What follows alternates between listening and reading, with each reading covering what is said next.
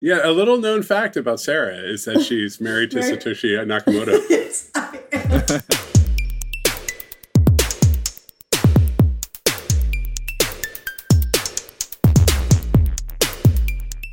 Hey, everybody. Welcome back to the Stack Overflow podcast. Hey, it's good to be here. Hi, Sarah. Hi, Paul. Hello. Hey, Ben. I heard you guys want to chat a little bit about a rather esoteric programming language, at least in this day and age. What have you got for me? Oh, well, the governor of New Jersey announced that they desperately need COBOL programmers. Yeah, and they're looking for volunteers. So New Jersey's looking for volunteer COBOL programmers, which is not the easiest thing to find. Well, I mean, we should like back it out because not everyone's even going to know what COBOL is. Right. COBOL. Yes. Okay. And it stands for Common Business Oriented Language. This is one of the old ones. This was actually partly designed by Grace Hopper. Yeah, first appeared 1959. Yeah, so she was an Legend. admiral or a commander in the Navy who was like a very, very early programmer, and for obvious reasons is kind of an emblem in a world of like not enough female programmers. Like she was there at the beginning. We all have posters of her on our walls. Exactly. No, I do. I have the tattoo. And so COBOL became, everybody makes fun of it, but it really was like, if you ever look at it and read it and try to learn it, it's pretty straightforward. It's very ugly. Like it's like begin procedure and kind of like wooden. It's like if the Hulk came up with a programming language. Yeah. But kind of like all the language, like everything coming out of the 50s, kind of like that. Yeah. Yeah. I remember this now. So Clive was on the podcast and he was telling us about Flowmatic, which was the one Grace Hopper came up with. And basically they were thinking to themselves, computers are going to be really important. We don't want them to be inaccessible. We want the military industrial complex in the U.S. to thrive. So we got to make this easy enough for your average business person to use, right? It can't just be assembly language and numbers only. It's got to be human readable Hulk language. Yeah. That's human right. readable Hulk language is exactly what they're thinking. And so it's got a lot, like the weird thing though is when you see the code, it's very readable. It's like add 1 to X and you're like, okay, I'm adding 1 to X or, The other thing it has is a really nice data description sort of picture language that makes it very easy to sort of define data. And so that was like, this is before SQL, like you would use this to get your data work done. Anyway, Jersey is in trouble. Not just for the regular New Jersey reasons, but their unemployment claims have gone through the roof and their unemployment systems are crashing. And what language are they all written in? You may or may not know about this, but I am a New Jersey native and I love the great state of New Jersey. And when I first saw this, I was like, I mean, how hard can it be? They need volunteers. Our great state needs volunteers, COBOL volunteers. How hard could this be? I mean, Sarah, this is like your moment. To shine. This is it. You're looking for old coders? You're like, I've done embedded jewelry. I'm here for you. Yeah. We're looking for old female coders from New Jersey. This is it. This is it. This is my moment. See, I think this is the problem though, right? Like, I could learn COBOL and be pretty good, I think. I always actually kept an eye on it because just in case everything went south, there was always COBOL. But there's fewer jobs than you think, and they tend to be like government and banking jobs that are really kind of hard to get. But then there's a part of me that's like, why not wear a short sleeve shirt and a necktie and go to work every day? Right? But I think the problem here, right, is like any one of us could learn COBOL. Yeah. And be pretty good at it if you're good in another language. It's just a language. Like it's boring, but there's object oriented COBOL. You can do all the stuff. But who the hell knows how to scale COBOL on old IBM mainframes? Yeah, the first thing everyone's going to do when you get a 40-year-old COBOL application running on your machine is you rewrite it. That's the only thing you're going to want to do. You're going to be like, this is ridiculous. I can't. That's right. Yeah. And it's not like you can like slot fastly in front of that bad boy and suddenly scale 20 times. Like, it's that green screen, right? Yeah. And then they put those layers in front of the green screen to like make it web accessible. Like, of course, everything gets API'd up, but underneath you still got this mainframe running an operating system from yonder days with a whole lot of COBOL. In the 1950s, computer users and manufacturers becoming concerned about the rising cost of programming. A 1959 survey had found that in any data processing installation, the programming cost $800,000 on average, and the translating the program to run on new hardware would cost $600,000. So they had to come up with this nice, cheap, fast, business-oriented language. Man, they have no idea what Silicon Valley engineers cost these days, huh? I guess you have to inflation adjust that for 1959. Yeah, I mean, you're into millions, right? And apparently there's still probably hundreds of billions or 100 billion lines of COBOL code out in the world. Probably on a lot of important nuclear systems, since the DoD was the first in here. Yeah, no. Well, you know what it is even more is like military payroll. What's that? The football. What's the thing? The red football? Oh, the nuclear football? Yeah, it's completely Sarah in loves COBOL. that thing. Or it could be written in Ada, which was the other Department of Defense language. Yeah. It's kind of a neat one, actually. I don't know. I like Ada. At the time, they were worried programming was becoming too expensive. The DoD operated a grand total of 225 computers. Mm-hmm. I mean, yeah, but they were big. They were as big as your apartment. 225 rooms, right. Yeah, 225 rooms filled with transistors, like IBM 360 systems. And, you know, this was a good way to get work done.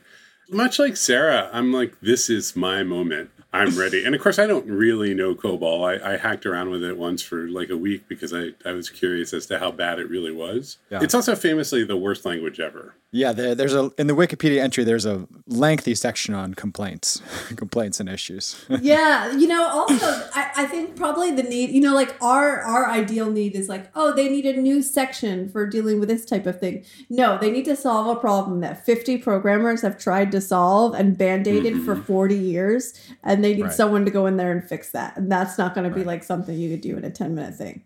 Also, all of our modern tools aren't going to work. Like, you're not going to be able to like move it to cloud services, horizontally scale it. Like, it's not all the things that we would do with caching or whatever. Like, I'm sure they're all valid because it's just computers in memory. You could figure out a way to do them, but nothing will be pluggable. So that would be a really interesting project, Paul, would be to like start from scratch, do it in COBOL, but do it so that it works with a modern web and cloud. Like if you were like, I want to build a new application, I'm going to write it in COBOL, but it's also going to work with all the modern stuff. Could you do that? Well, I mean, they keep updating COBOL, right? So if you look at there's like a version, let's see, what's the most recent COBOL? I mean, you've got object-oriented, COBOL 2014. In 2002, they put out object-oriented COBOL. And then in 2014, they've got method overloading and IE 754 data types. So this little guy is up to speed. Paul, what do we got on Stack Overflow and Stack Exchange? I mean, are people asking questions about this? I know when we do our annual dev survey, it often shows up as one of the languages where you're the most highly paid because there's so few people, but it's required for these vital pieces of infrastructure, these vital systems. Well, I don't know if anybody knows what this like statistical bias would be, but I think what I would say is it's very unlikely that your COBOL programmer is on the web asking questions on Stack Overflow. They have 9 books that they use every day. They're in a room where the books floor, are this thick. Yeah, that's right. There's like these really big books. They're on the shelf in a room where the floor is a foot above the actual floor. Yeah. So that they can run enormous cables. Yeah, it has that mainframe smell. I don't know if anyone's ever smelled that. Yeah. Because yeah, you know what I'm talking about? Is that I'm not making that up, right? Like mainframe the fans and like there's no smell quite like it. You just go into that data room. It's like kind of metallic, but also like tape and very plasticky and very soothing too. You're like, I'm inside the computer. So I have bad news when it comes to Stack Overflow and COBOL, which is, I mean, if we take a look at, Java questions. So the other giant enterprise language that runs billions and billions of lines of code, right? Yeah. Java has 1,655,745 questions. Okay. Respectable, very respectable. Okay. COBOL has 1,360. Oh my God. You know why? Because it's so easy to use. Nobody has any questions. It's because it's a perfect language. That's it. That's right. Everyone else is wasting their time. I mean, this is actually, if we are to be honest about how programming is done today, this is the number one barrier to COBOL success. Because if you can't just cut and paste from Stack Overflow to get your job. All these volunteers in New Jersey are going to be like, what's the Wi-Fi? Pause. You just take that Flatiron course on Intro to COBOL and you're good to go. Yeah. Yeah, that's right. They just drop a big pile of transistors on your desk and say that's your development environment. There's no YouTube influencers streaming early COBOL hacks. Yeah. What this does imply, though, is like really old school, like 1950s and 60s, 70s COBOL programmers in New Jersey. Like their lives must have been awesome. They were making money. They were going to the shore. They worked at AT&T. Oh, dude, they worked at AT&T, they worked at Xerox, they worked at Edison. I mean, like, before Silicon Valley, New York was, and New Jersey was the hotbed of technology, right? That's true. Bell Labs is out there. That's the birthplace of Unix. Like it is Jersey. Yeah. Is the true Silicon Valley. One of my very early roles was, I think I've mentioned this before, was working on a database that tracked the huge eco-center of AT&T in New Jersey, in a town called Bedminster area. And they have this huge, you go in, there's a lot of security. They have this huge, gorgeous statue in the beginning. The building has everything you could imagine, from childcare to a place to get your hair cut. And my job was monitoring assets of folks that were leaving. Oh my God. I'm just Was this before or after you did the salted fish database, Sarah? It was around the same time. I think it was after the salted fish. Yeah. That was your first New Jersey database job, right? Yeah. I'm looking at pictures of corporate headquarters in Bedminster. It's some good stuff. It's really good stuff. I mean, everything screams COBOL, to be honest. And then actually, interesting historical footnote, because a lot of that infrastructure was there, they then built out a lot of the high-speed fiber there. And then when high-frequency trading became a thing, all the tech-forward Wall Street shops all moved to Jersey so they could be closest to the fiber. We don't often come out with a really bold take on this show, but I think one we should stick with is that New Jersey is the true birthplace of Silicon Valley. Yes. Yeah. And we should just lock in. I'm ready for that. That's great. Yeah. It's the absolute no tech industry, nothing. Everything you like about your phone, thanks New Jersey. Thank you, New Jersey. So how do we help the New Jersey governor? His name is Phil Murphy.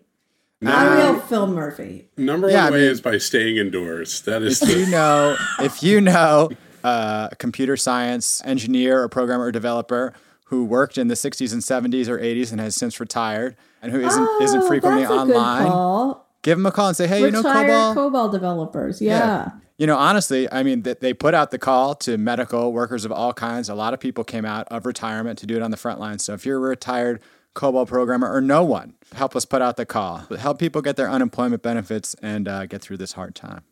Yeah. I don't think this is going to be a good scene. I don't think this is going to be like healthcare.gov where everybody like rallies and they're like, we're going to use agile methodologies to get this thing fixed up and out. And, the big contractor has to go away so that a bunch of like smart up and comers can really make a difference. I think this one might be kind of rough. Like you got a lot of older, very stubborn COBOL programmers showing back up, having to remember COBOL, which is something you probably want to forget. Like you probably work to forget it. I don't think so. It's like riding a bike. It's like doing basic algebra. There's no agile COBOL method.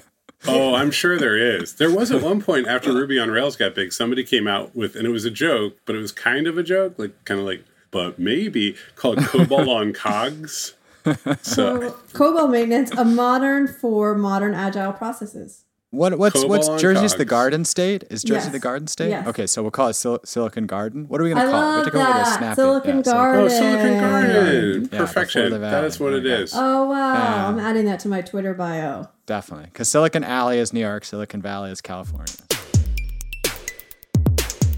Today's episode of the podcast is brought to you by Stack Overflow for Teams, the best way to organize and share knowledge across your company. It's used by small startups and some of the biggest companies in the world today. It's free on the basic tier until June 30th with no credit card required. Head on over to stackoverflow.com/teams and check it out.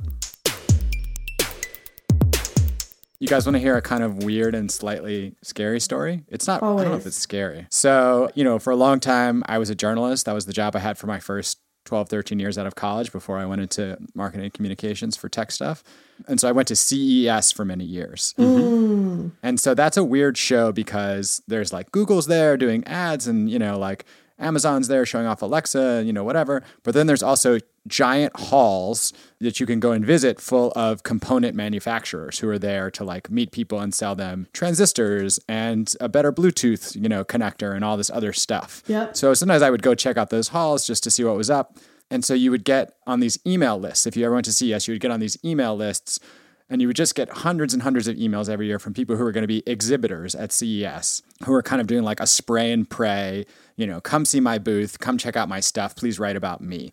And so I've never gotten off those lists. And everywhere I go, every new job I have, they somehow discover my new email address. The power of the internet. Exactly. So for a while, I was just getting random. I would get random things like, do you need buttons? Are you in the market for buttons? And I was like, I just delete them or whatever.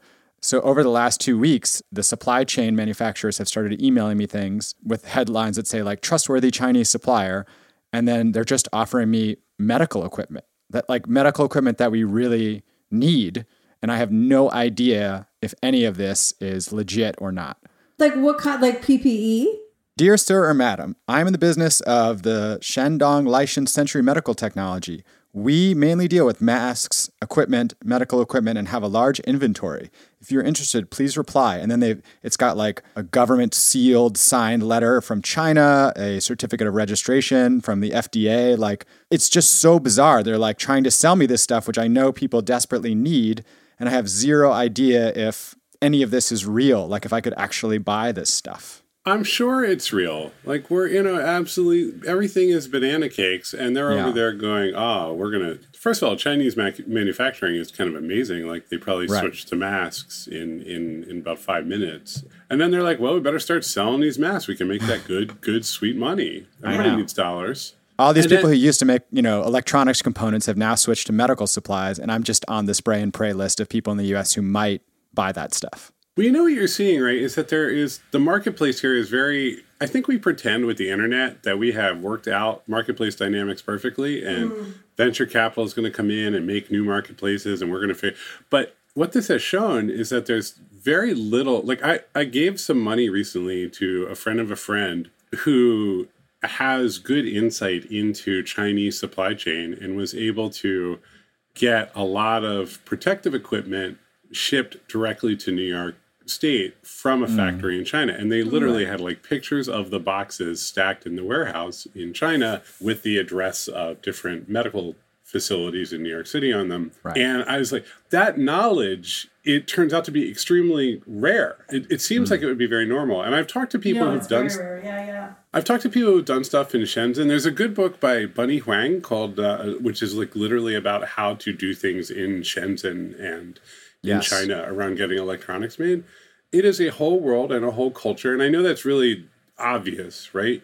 But I think there's an assumption that this knowledge is somehow that there are enough fixers and enough folks. I think there are if you want to get your laptop camera widget made or, a new stuffed animal that has a chip inside of it. But like this kind of supply chain dynamic stuff, we don't actually have a framework or an efficient marketplace that anyone can understand at this scale. And it just like that part of the system, that whole part of the world that we assume just is very digital and efficient, completely broke apart. One thing that's surprising to folks, I think, is it's a lot of personal relationships, right? Like it's one thing, like Ben, you're getting the email. The thing that'll happen if you answer that email is you're going to be one of 700 people that say yes to that email. They have no idea the size of your pockets and how good of a customer that you're going to be. Totally. So if you answer, it's going to be a month and a half out, right, before you see anything. But if you're someone that personally knows someone at that factory and you say, hey, like Paul's talking about, hey, I need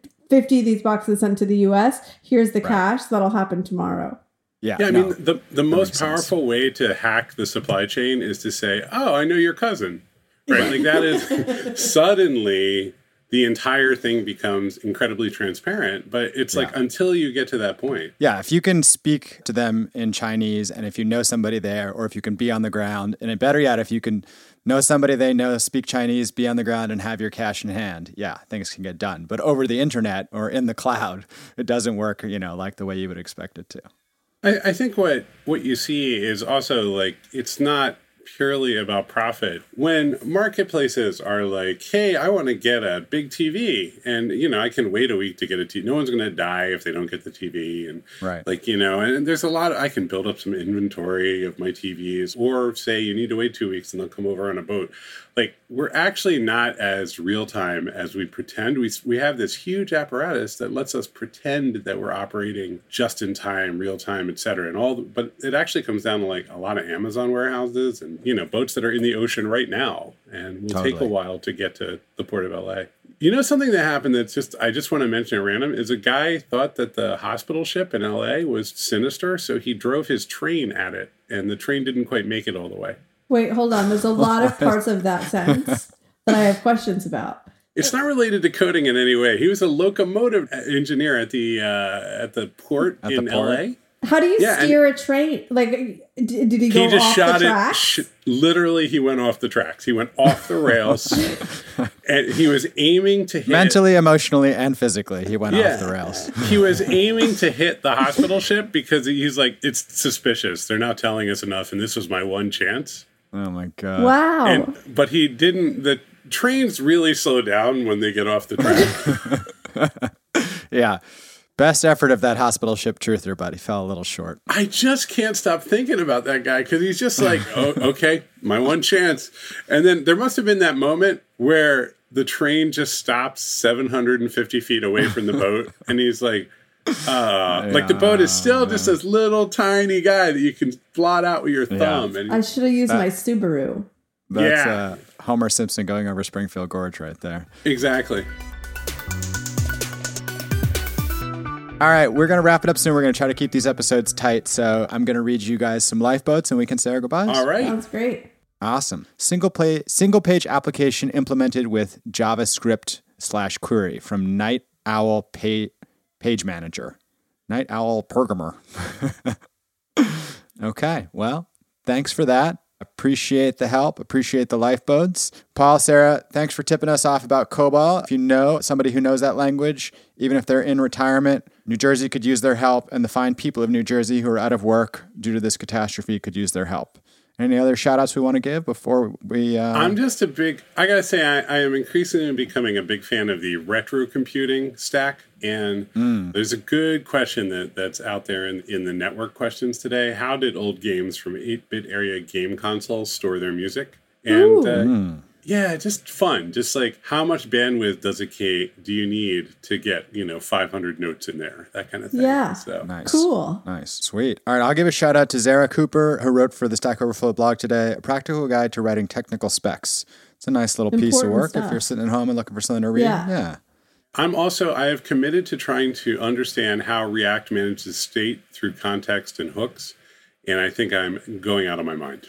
Yeah, you should talk to my unnamed partner. That's their only job. Oh, really? Yeah. We need to come up with like a show code name. Yeah, I'll volunteer. You should talk to... Satoshi Nakamoto. Yeah, you should talk to Satoshi. I'm sure he'd love to walk Satoshi, the creator of Bitcoin. So we never bring that up on the show, but people should know it's such a fun thing to talk about. He hates talking about it, so he's very private about it. Very secretive. You've got like $14 billion of Bitcoin. I just, you guys should have more fun. Okay. All right, everybody. We hope you all are well. You can always hit us up, podcast at Stack Overflow. You can find me online at Ben Popper on Twitter. I am the director of content here at Stack Overflow. And you can find me online at Sarah J. Chips on Twitter and the director of community here at Stack Overflow. And you can find me online at FTrain on Twitter. I'm Paul Ford, the co-founder of Postlight, a digital product studio. Wonderful.